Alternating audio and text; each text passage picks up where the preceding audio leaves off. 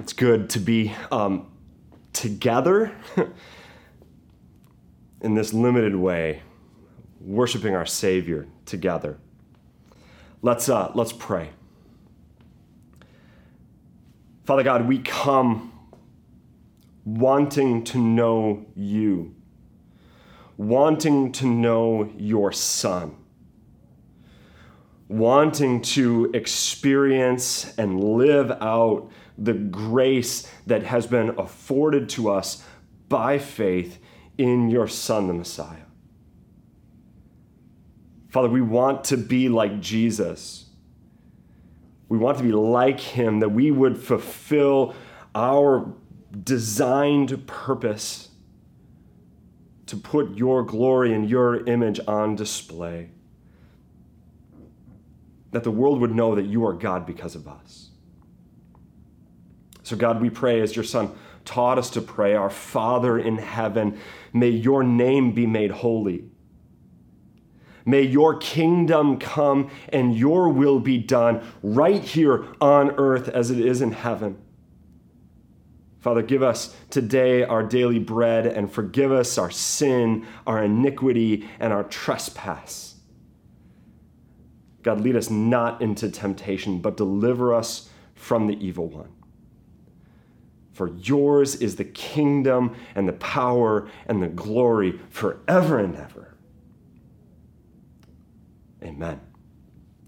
We come back to Mark's gospel this morning, picking up where we left off in chapter 3. But before we get to chapter 4, we've got to look back at the beginning. Remember, as we talked about last week, that beginning phrase in Mark's gospel, the beginning of the gospel of Jesus Christ, the Son of God. Listen to it again. The beginning of the good news of Jesus, the Messiah, Son of God. The gospel of Jesus, the Messiah, Son of God. And last week we asked the question, what sort of Son of God is Jesus? Mark's not messing around here with his opening. He wants his readers to know, look, Jesus is the Son of God, so deal with it. Agree or disagree, we know where Mark stands on this issue. And rightly last week, Pastor T reminded us, look, saints, the demons believed, but they did not worship. So the question is, do you believe? Do you worship? Now, on that theme, what's far clearer to the ancient reader than it is to us today is that the Son of God, this Son of God label, was in their world and for generations previous, a title almost exclusively reserved for a king or his prince. So if we believe that Jesus is the Son of God, then we are committing ourselves to him as our king. Now, notice Jesus' opening words in the Gospel of Mark, his opening declaration. He says, Mark 1:15, the time is fulfilled. The kingdom of God is at hand. Repent and believe the gospel. Hold on. All those words I think are familiar to us, but listen again. The time is fulfilled. The kingdom of God is at hand. It's right here. Repent and believe the good news. The time is fulfilled. The kingdom of God is at hand. Repent and believe in the gospel. Wait, maybe you're asking the question that I asked some years ago. Repent and believe the gospel. I thought the gospel was that Jesus died and rose to forgive our sins. But in Mark 1, he hasn't done that yet. Oh. For someone like me growing up in Suburban American evangelicalism, which loves to turn the gospel into an individualized spirituality, an individualized piety, a Jesus and me sort of movement. This declaration comes as a shot across my philosophical bow. Jesus is declaring in the very start of his ministry that the long-awaited kingdom, which Israel had been waiting for since Solomon, since Moses, since the garden, has arrived right then, right there in the person of Jesus, the King. Now, Jesus' death and resurrection is going to be the climax of that kingdom work this side of the second coming, as we know. But it isn't the only kingdom work. It's not the only work of Jesus that matters. God's kingdom has come. God's will is being done on earth as in heaven. And saints, it was good news then, and it's good news now. Now, I know what maybe some of us are thinking or feeling, maybe in the back of our minds. This is America. We got rid of the king. We got rid of the king in 1776. Have you seen Hamilton? No. And maybe we're tempted to say, look, king, we've got American democracy. This is God's chosen means of government, isn't it? Is it? Maybe that's just a piece of imperial propaganda far too long accepted and promoted by the church. Maybe we've been taught that God never wanted Israel to have a king, deeply misunderstanding Samuel, totally ignoring God's instructions about kings to Moses, and maybe more sinisterly implying a rightness or a righteousness to a confederate form of government endemic or a part of our own political and religious history. Look, saints, God's good news is a kingdom, and it's King Jesus. It was good news then, it's good news now, and it's what we need for hope and stability and a rightly ordered life in the midst of our broken world. So we ask, how was God's kingdom good news to the people of Israel in Jesus' day? Well, in 587 BC, Israel's rebellion against God had hit its climax. For generations, they had embraced, the Israelites, claiming God as their king, having a temple, doing the rituals, doing the sacrifices, embraced a lifestyle along the lines of what Paul describes in Galatians 5. Embracing sexual immorality, impurity, sensuality, idolatry, sorcery, enmity, strife, jealousy, fits of anger, rivalries, dissensions, divisions, envy, drunkenness, orgies, and things like these. And God, being patient, slow to anger, abounding in steadfast love, is now holding, here in 586, 587, holding Israel accountable to the covenant they made with God and subjecting Israel to the full weight of sanctions prescribed in his covenant with Israel in Torah. So Israel lost their nationhood, their independence. They lost their king. They lost their temple when God judged them through the nation of Babylon.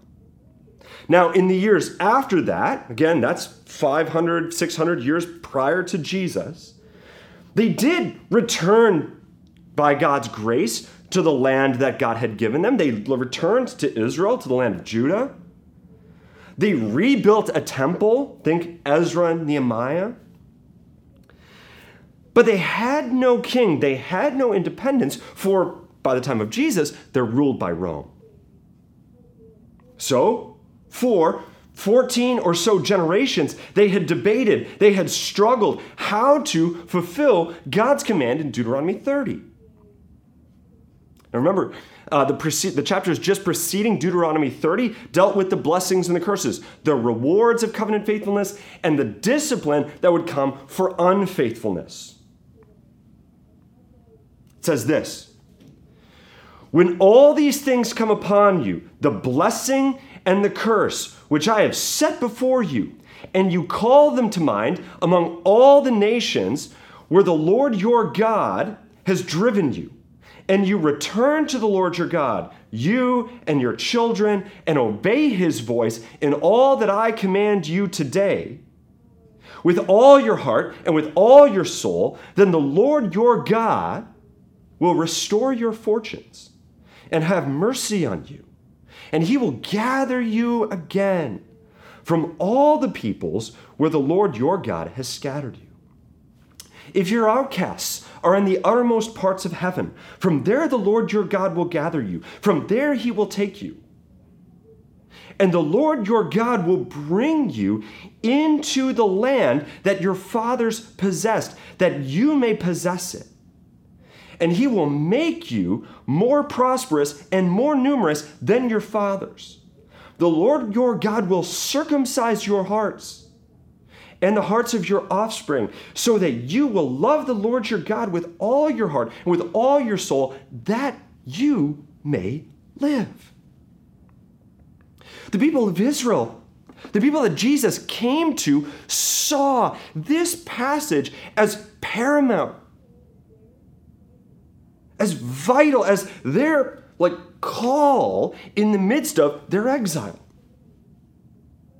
So Jesus comes to a people desperately trying to obey God's voice in all that he commanded, with all their heart and with all their soul, so that God would fully restore them, which they assumed would mean political independence, defeat of the Romans, and a physical, literal prosperity.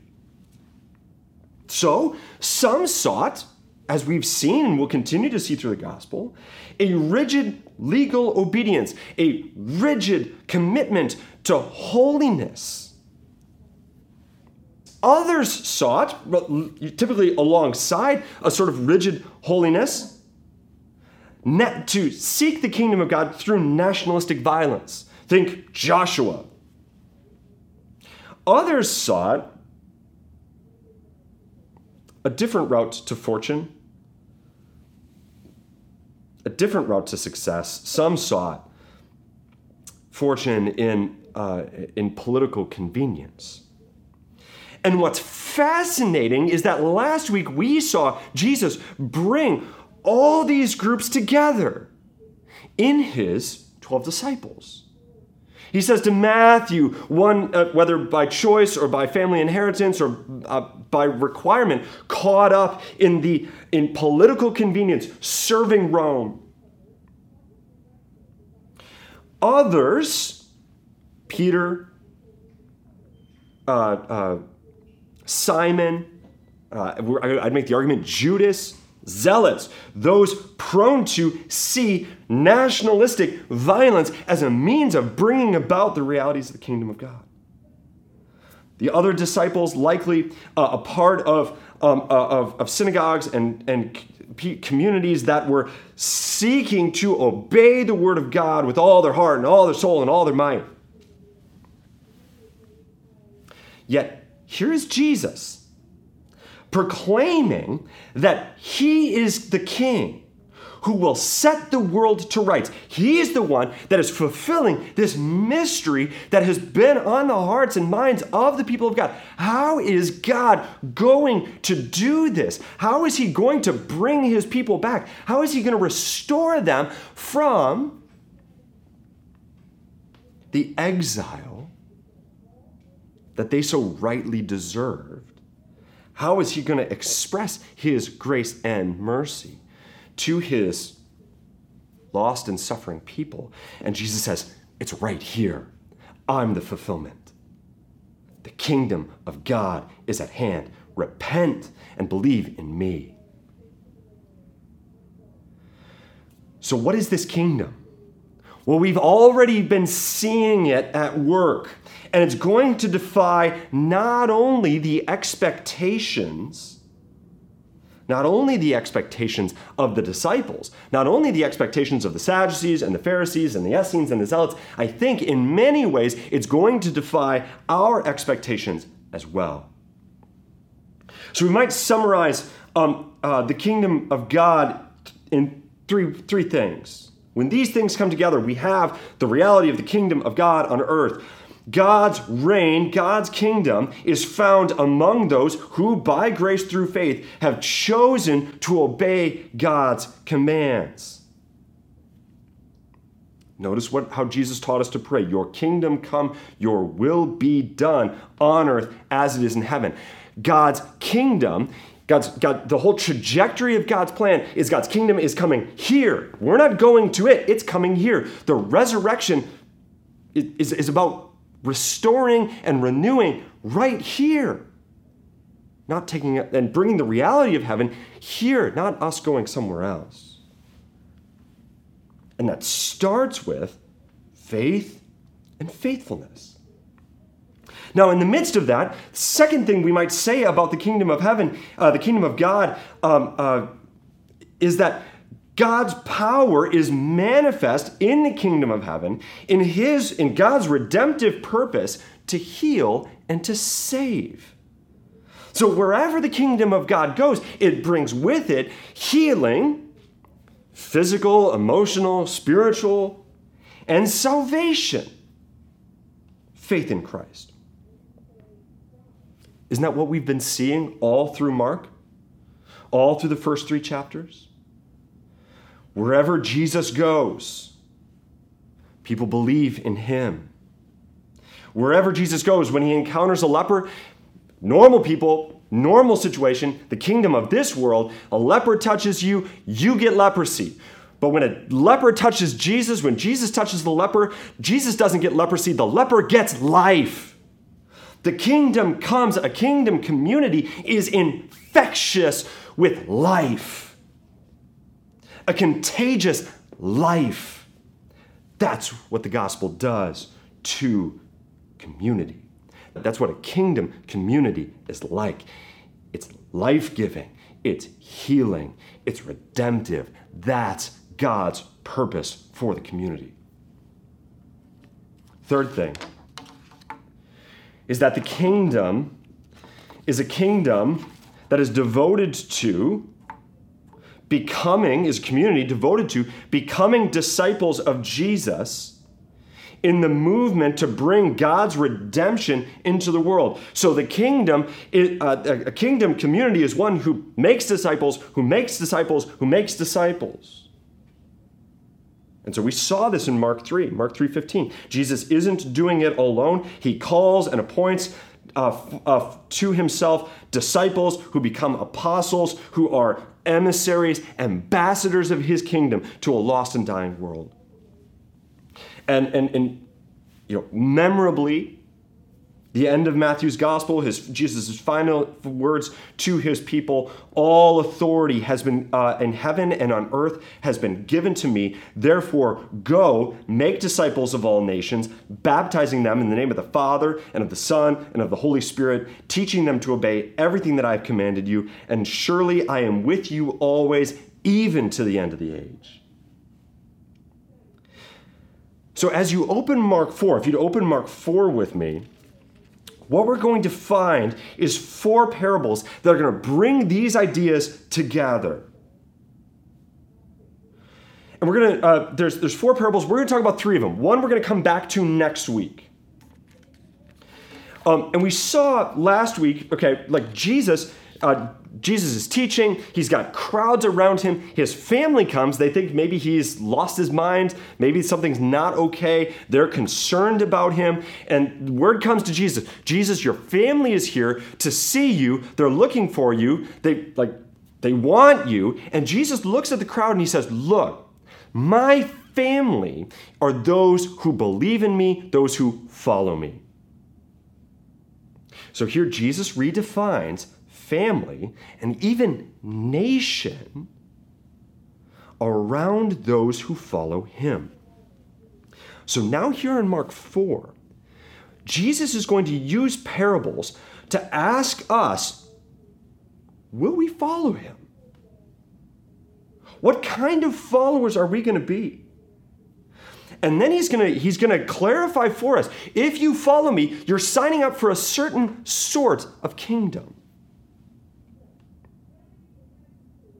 So, first question, are we following Jesus? Second question, are we willing to sign up for this sort of kingdom? Now, Mark 4, it's long. It's we're gonna deal with some 34 verses today. But I want to jump to the middle for a second. Jesus is going to give us what we call the parable of the sower. I'm going to argue that that's the wrong title. That's a title we gave it much, much later. Better, parable of the soils, or the parable of the hearers. But Jesus gives this parable to his disciples, and then his disciples stop him, and there's a side conversation. They say, Jesus, what's up with the parables? What do these mean? And Jesus stops in verse 10. So if you look with me in Mark 4, verses 10 through 12, Jesus is going to give us a clarifying statement about the purpose of the parables. But it's also a statement, unfortunately, that we need to clarify before we begin. Mark 4, 10 through 12. And when he was alone, those around him with the 12 asked him about the parables. And he said to them, to you it has been given the secret of the kingdom of God. But for those outside, everything is in parable, so that, and here he quotes from Isaiah, they may indeed see but not perceive. They may indeed hear but not understand, lest they should turn and be forgiven. So what is the function of the parables? What's the function of the parables? Well, in verses 10 through 12 here, Jesus is asked, why are you teaching in parables? What is this parable, the parable of the soils? What does this mean? And he's sort of, I think a little bit like frustrated with his disciples. I think he expected them to know this. But he answers the question. Now, his answer, unfortunately, has created confusion. Even amongst famous theologians, some have argued that the purpose of the parables was to confuse and deter, sort of leave out the outsider.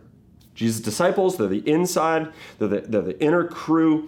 They're going to know what the parables are about. To everybody else, the goal is for them to just sort of leave confused. Now, again, I've seen textbooks with this in it. There's a long history of this. But if we stop and think about it, it just doesn't make any sense. If there were some things that Jesus wanted the crowd to know, or to not know, and his disciples to know, he just wouldn't say it to the crowd. I mean, Jesus' whole purpose was to be a blessing to all nations. We see it in the promise to Abraham. It's Jesus' own stated purpose. He's trying to be a blessing. He's trying to proclaim the good news. Why would he leave some peoples excluded?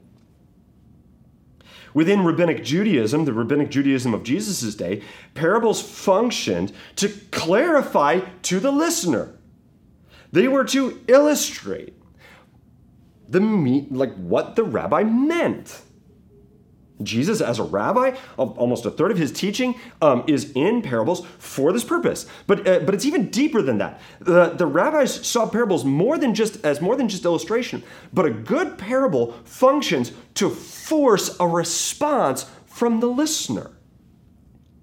No one should walk away from a good parable going, that was interesting.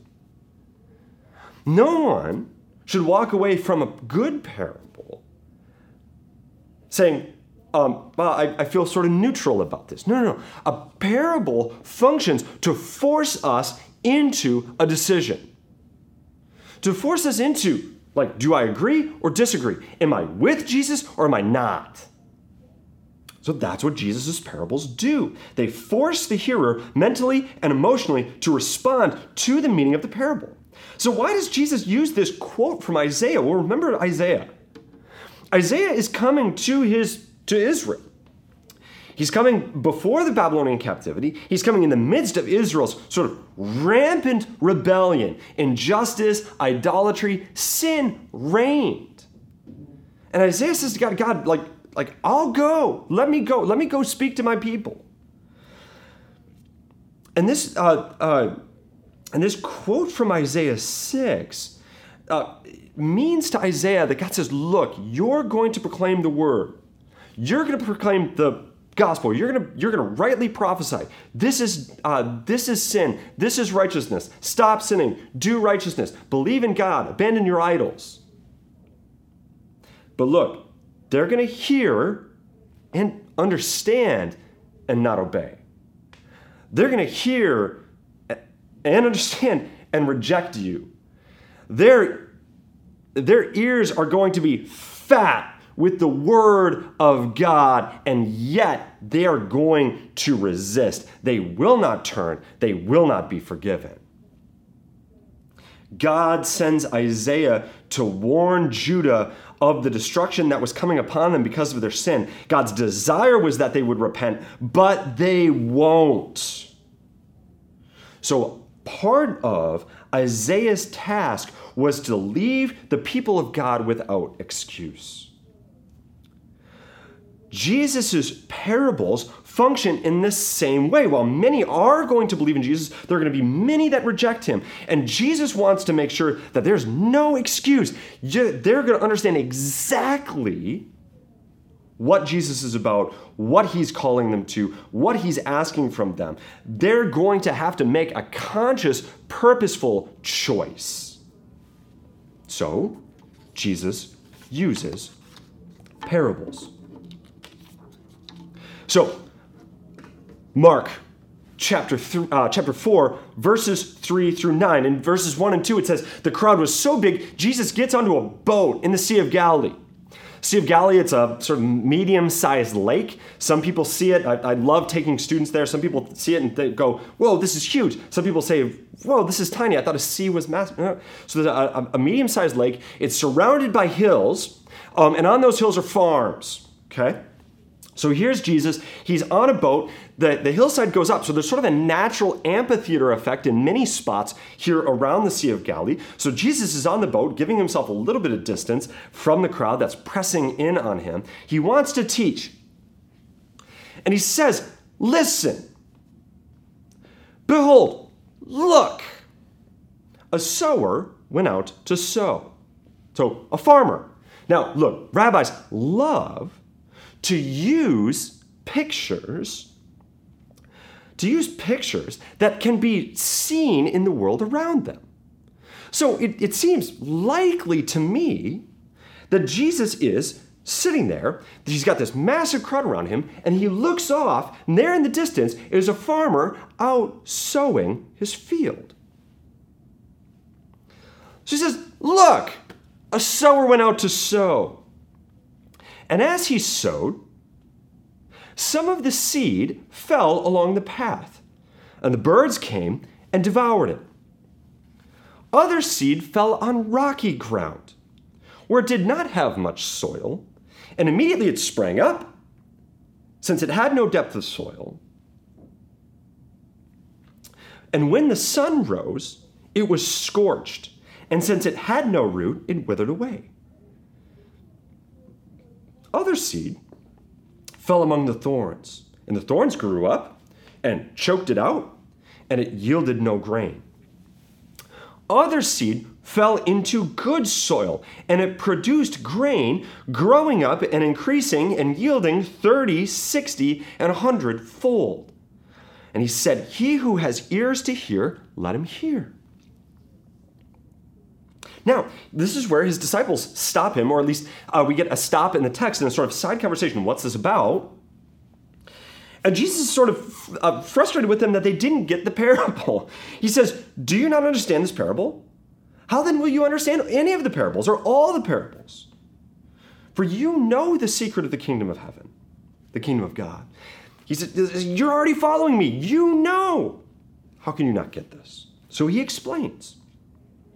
He says, the sower sows the word, literally the Bible. These are the ones, and these are the ones along the path. The seeds that fall on the path, where the word is sown, when they hear, Satan immediately comes and takes away the word that is sown in them.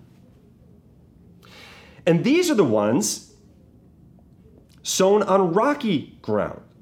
Ones who, when they hear the word, immediately receive it with joy, and they have no root in themselves, but endure for a while. Then, when tribulation and persecution arises on account of the word, immediately they fall away. And others are the ones who are sown among the thorns.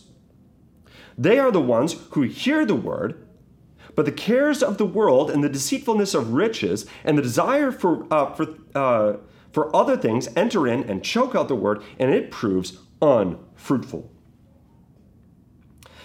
But those who were sown on the good soil are the ones who hear the word and accept it and bear fruit 30, 60, and 100-fold. So here, the sower is Jesus. It's God. It's Jesus. He's the one doing the teaching. He's the one calling people to himself.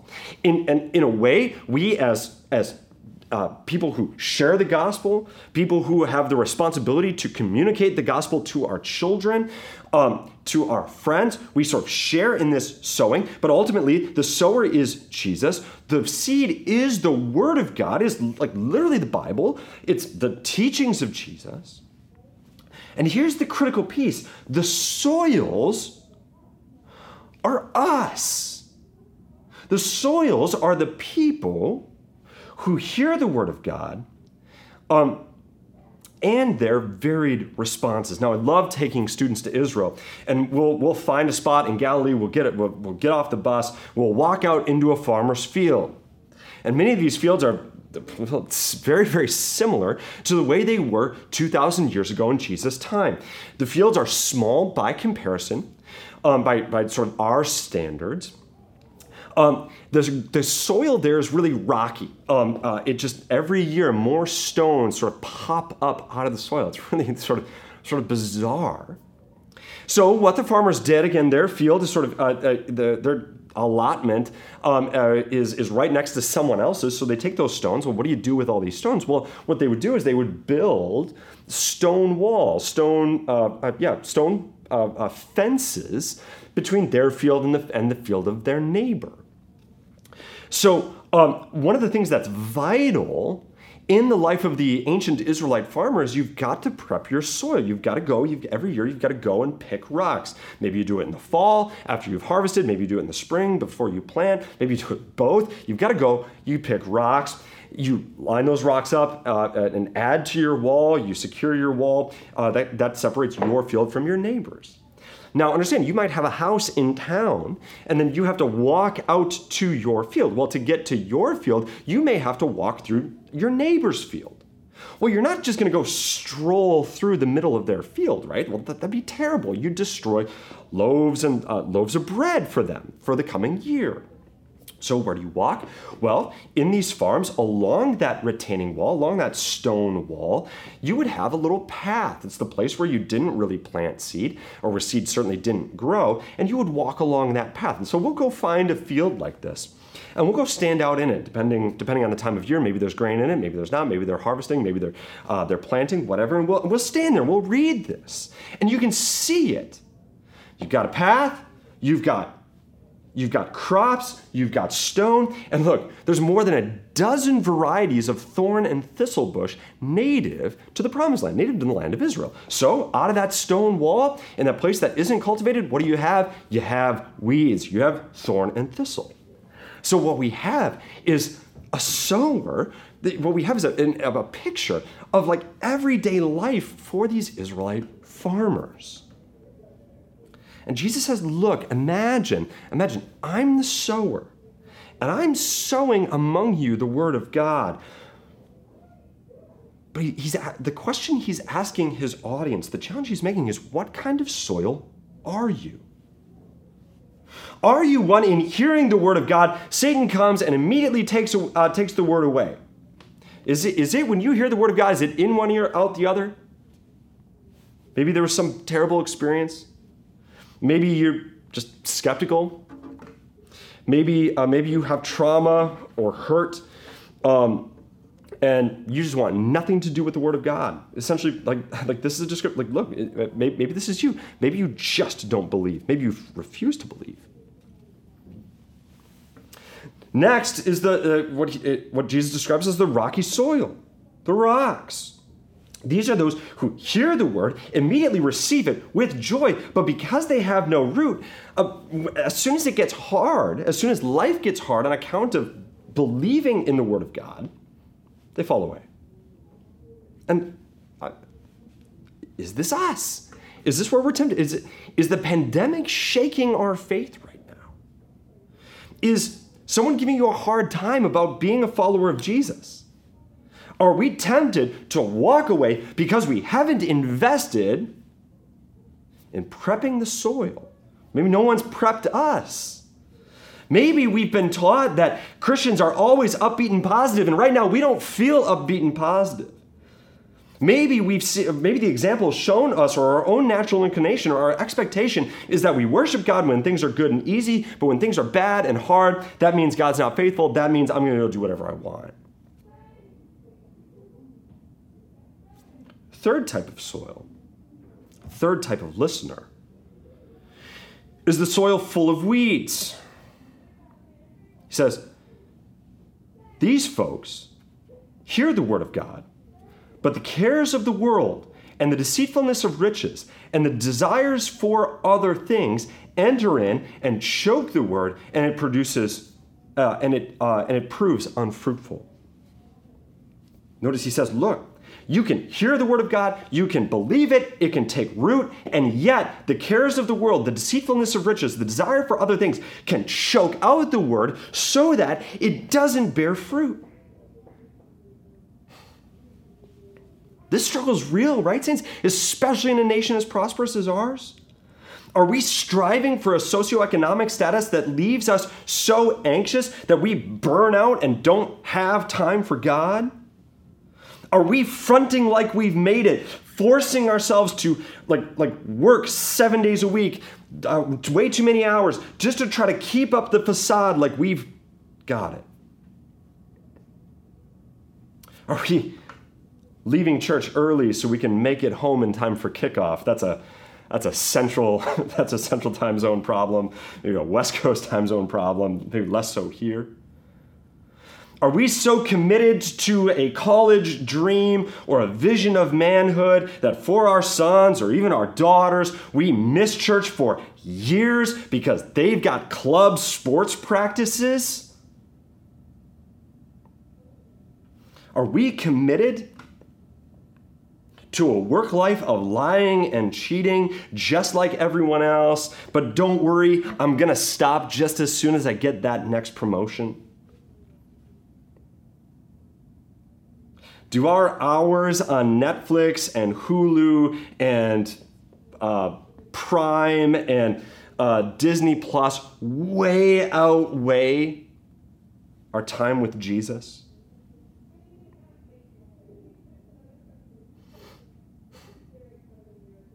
Does our desire to chill outweigh our love for God and love for others, our seeking justice, loving mercy, and walking humbly? So we come to the last sort of soil. He says, and then there's the good soil. But then there are the seed that's sown on the good soil. These are the ones who hear the word and accept it and bear fruit 30, 60, 100, or 100-fold. Now look, saints, you know, I think, I'm not a farmer, but I know one seed of grain doesn't produce 30, 60, 100 new heads of grain. Just doesn't.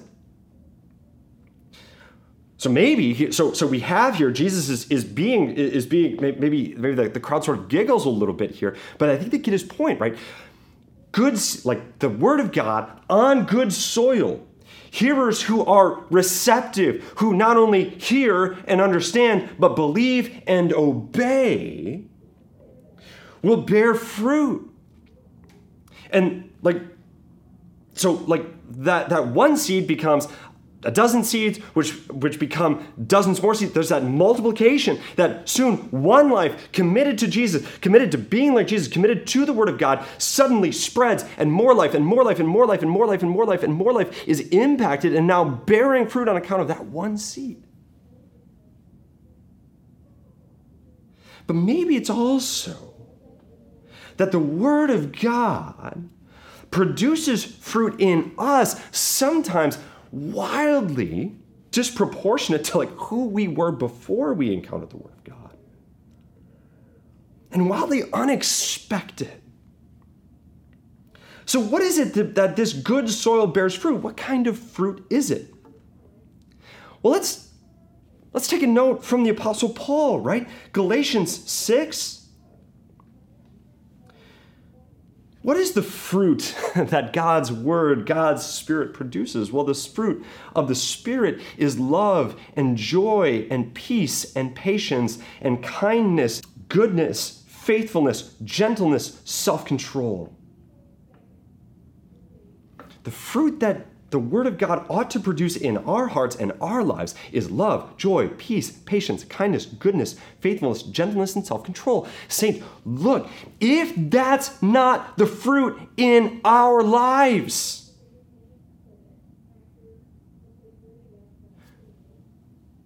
what kind of soil are we? So here's what Jesus is asking his audience. Here's what Jesus is asking us. What kind of soil are we going to be? Saints, what kind of soil are you?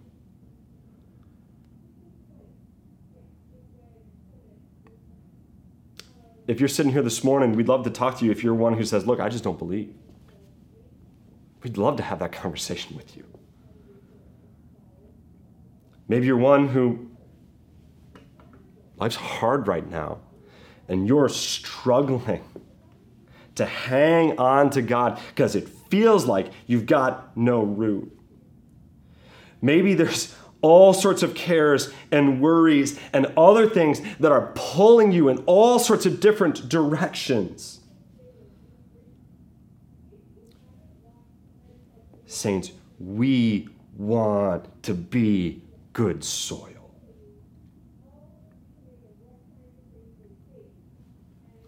Do you? Church, this is what our PSA teams are about. They're about prepping the soil in our community. We cannot be a church that in various ways and by various means says to the brothers and sisters in our community who are poor, poorly clothed, lacking daily food, we can't be a church that does what James admonishes or warns his community, that we can't be a church that walks around saying, go in peace, be warmed, and be filled without giving them the things that they need for their body. James says, what good is that? We have a responsibility, church, to address the trials and tribulations, the worries and the cares within our community as a church family and without. Because that's a means of prepping the soil for God's word.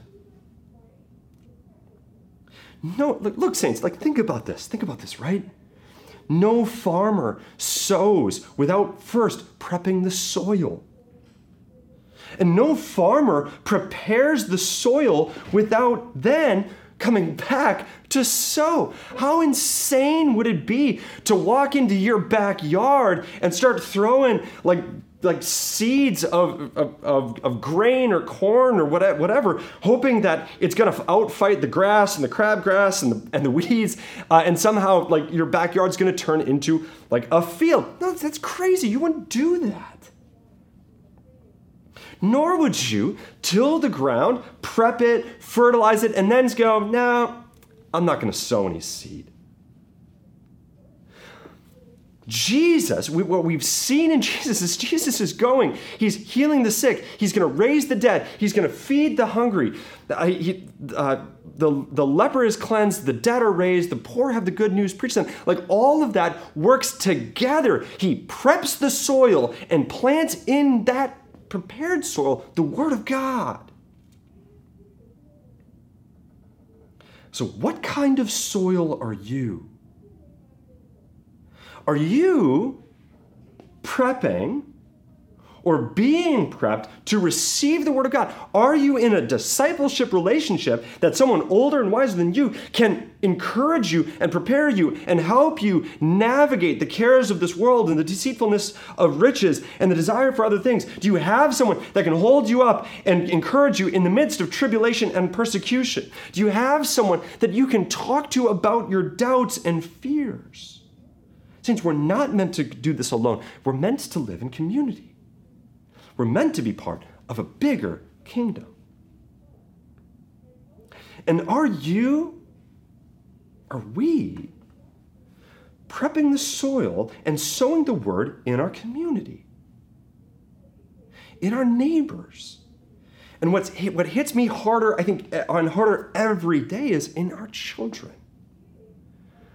Again, look, saints, it's not enough for us to prep our children to hear the Word of God and then leave the responsibility of communicating the Word of God to someone else. Nor can we, we must do both. Nor can we just hand them a Bible or read them Bibles. We've got to prepare the soil. We've got to hear their concerns. We've got to hear their desires. We've got to listen to them in their doubts and their struggles, so that the Word of God will be planted and produce fruit.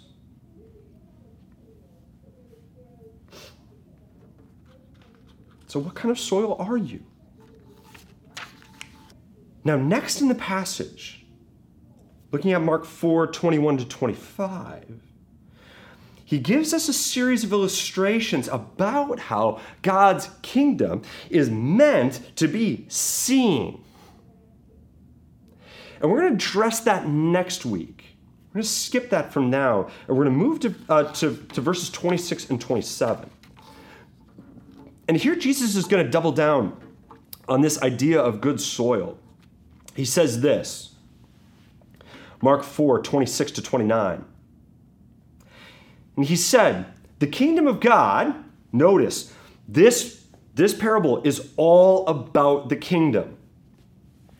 It says, the kingdom of God is as if a man should scatter seed on the ground, again, pointing to that farmer. He sleeps, he rises, night and day, the seed sprouts, it grows, he does not know how. The earth produces by itself first the blade, then the ear, then the full grain in the ear. And when the grain is ripe, at once he puts the sickle to it because the harvest has come.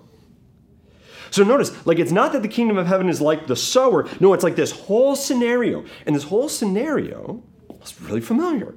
People go out, they sow their field, and they wait, and boom, a harvest. And they don't really know how. Now, okay, we've got scientific knowledge. We know all sorts of things about how plants grow. But the kingdom of God is fundamentally communities of good soil people. People who hear and believe and obey. The kingdom of God. You can just imagine there's Jesus on the boat. He's speaking to this crowd on the shore of this lake. He says, look, saints, look around. Those who hear, those who believe and obey, you're the kingdom. So are you in or are you out? Are you joining the kingdom and bearing fruit, or are you not?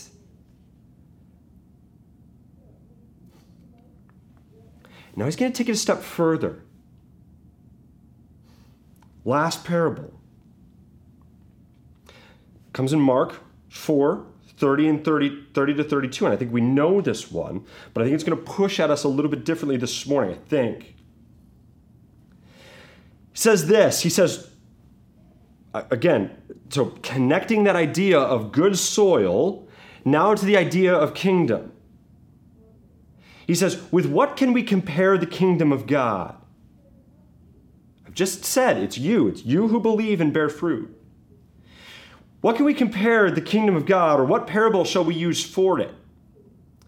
It is like a grain of mustard seed, which, when sown on the ground, is the smallest of all the seeds on the earth. Yet, when it is sown, it grows up and becomes larger than all the garden plants and puts out large branches so that the birds of the air can make nests in its shade. Okay. Weird, I think. He says the kingdom of God is like a mustard seed that, when planted in the garden, grows into a mighty tree. I don't know about you. I'd heard this parable for years, didn't have any idea what a mustard plant was, what it looked like. Just like, okay, so mustard seeds are really little, and they get really big. Great. Well, I was hiking a number of years ago in Israel. We were down by the Jordan, and we stop in the middle of this sort of just overgrown area, and my teacher looks and he says, look, here's a mustard plant. Again, the mustard plant being referenced here is not the mustard plant from which we get like French's or Grey Poupon, okay? It's not that mustard. The mustard plant of Israel is, well, this like spindly, stocky weed. Okay, it's a small bush, it's narrow and tall, and it has a yellow, like mustardy looking flower. It's a little flower, sort of trumpet shaped. And if you take that flower and do you have a pen? Do you have a pen? You taking notes? If you have a pen, take your pen and just put a dot on the palm of your hand. That's a mustard seed. It's a tiny, tiny little dot. Now, some people have gotten all caught up. Well, it's not the smallest of the seed. Okay, look, that is not the point, saints, right? He's saying, look, it's really little. Well, he's God. He should know. Okay, that's not, again, he's not doing some sort of like farming lesson here. He goes, look, that tiny mustard seed, maybe there's a mustard plant like growing in the vicinity. Maybe he's grabbed it. Maybe one of the disciples, the kids in the audience are like batting each other with it. I don't know. Grabs a mustard plant, takes the seed, he holds it up. The crowd can't see it because it's so little. He says, imagine taking this seed and planting it in your garden. Now, look, everybody laughed, right? Because it's a weed. It's useless. It just grows into this like little flower thing. Okay, it's not ugly, but it's not nice looking. Like, it just grows up in this like spindly, stocky bush. No one would plant it in their garden. But she says, this is what the kingdom of heaven is like. It's this tiny little seed. It looks like a weed, but it's going to grow into an enormous tree. Well, what? This weed is going to grow into an enormous tree. Imagine your kid takes a dandelion, it's got all the little, and they're like, Mom, Dad, I want to plant this dandelion. You're like, okay, fine. Maybe you have, I have a toddler, this is the sort of thing we end up doing, right? You dig a little hole, you put the dandelion in the hole, you pack it down, you water it, you're like, okay, well, we'll just have dandelions next year. And suddenly, next year, you have this tree. It's shocking, right? Jesus says, that's what the kingdom is like. What? But now notice, he says, it grows into a mighty tree that puts out large branches so that the birds of the air can make their nest in its shade. Now, Jesus is doing something incredible here. Totally normal and expected in their world. Not so normal or expected for us. See, Jesus' community, his followers, the people that he's speaking to were people of the Bible, people whose lives were consumed with how do I be faithful to God in listening to, in reading, in devoting myself to, in obeying the commands of the Old Testament? So they knew when Jesus said tree and birds nesting in its branches, their mind immediately went, there's something about the Old Testament happening here. Daniel 4, Ezekiel 17, Ezekiel 31, all come to mind. God over and over again, God over and over again in our exile described the empires of Babylon, Persia, Assyria, Greece, and Rome as trees. And those trees were cut down because of their sin. Kingdom of heaven is like a seed from a weed that grows into a tree. Say, what?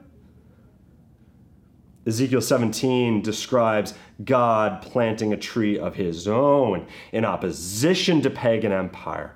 God's tree, God's kingdom doesn't look like you would expect, but will succeed where pagan empire fails. So Jesus says to us, saints, are you on board with a kingdom that looks like it's going to lose, that looks like it's going to fail, that doesn't meet the expectations of power and empire in our world? Will you listen and believe and bear fruit? Will you persevere in the midst of tribulation and hold on to and believe in and trust in an empire and a kingdom that doesn't have the sort of success, prosperity that we might expect? See, we've learned this in all sorts of different ways, right?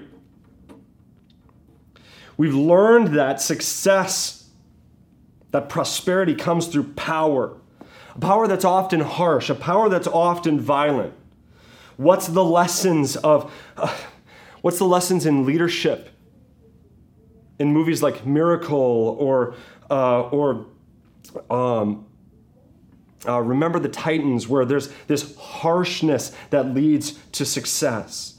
What's the lessons of so many of our action movies, from Patton back in the day to our Marvel superheroes, that violence and technology lead to success and prosperity? Notice the fruit of Jesus' seed. Notice the fruit that comes from the Word of God. Notice what Jesus does in bringing his kingdom come, in bringing his will be done. It doesn't come with the sort of prosperity that we expect. It doesn't come with harshness. It doesn't come with the sort of harshness we would expect. We would expect, and I think I got to check myself on this every day. We would expect harshness to the woman at the well. She's a sinner. And then we would expect political coalition building with the Sadducees, with the Pharisees, with the Zealots. But instead, we find in Jesus the opposite. Here's a woman broken in her sin, suffering, hopeless, maybe her own fault, maybe not. Mercy.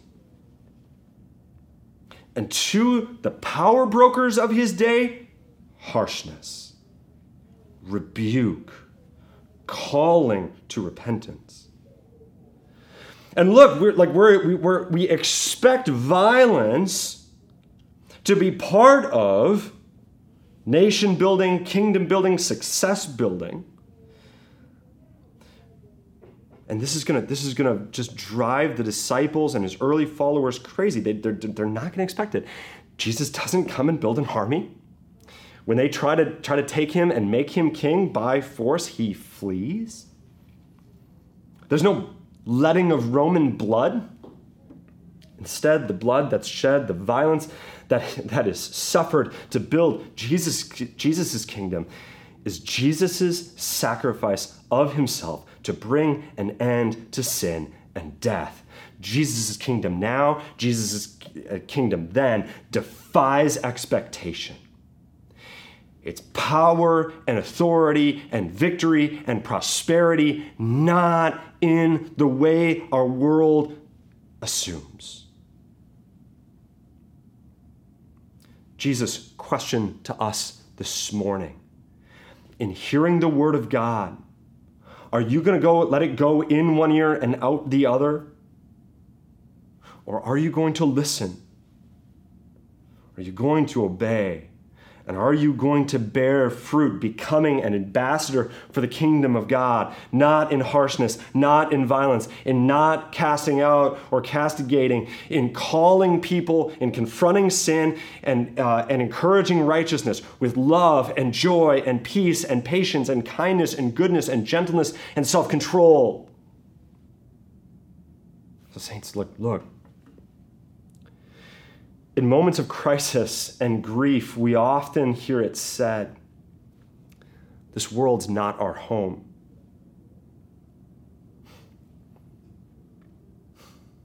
Maybe you've said that to yourself or to friends recently. It's been a chaotic year. And while the sentiment, I think, is correct, I think we've made a significant error.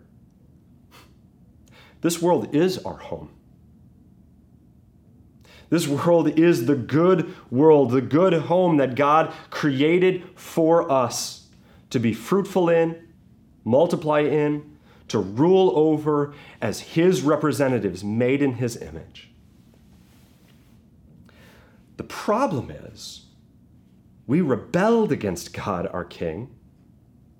We rebelled against God's kingdom, so perfect there in that little garden, that little home, and set up for ourselves a rival, sinful kingdom. This world is our home, but saints, in Jesus, this kingdom is not our kingdom. This kingdom is not our home. And Jesus is calling you, come back to my kingdom. Come back and hear like God's call to us as Anacostia River Church and hundreds and thousands of churches in neighborhoods near and far around our country and around our world are little outposts of the kingdom, where His word is preached, His word is heard, His word is obeyed, where healing and redemption are found, and where disciples make disciples, that healing, that word, that redemption, that discipleship spreads from the four corners of the block to the four corners of the globe.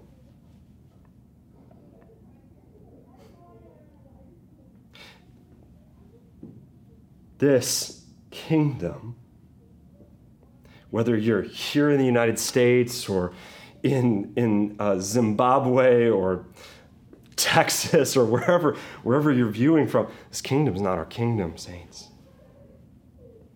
There's a greater kingdom with a better king, a king whose throne is secure, and He's calling us to bear fruit in keeping with repentance. So in all we do,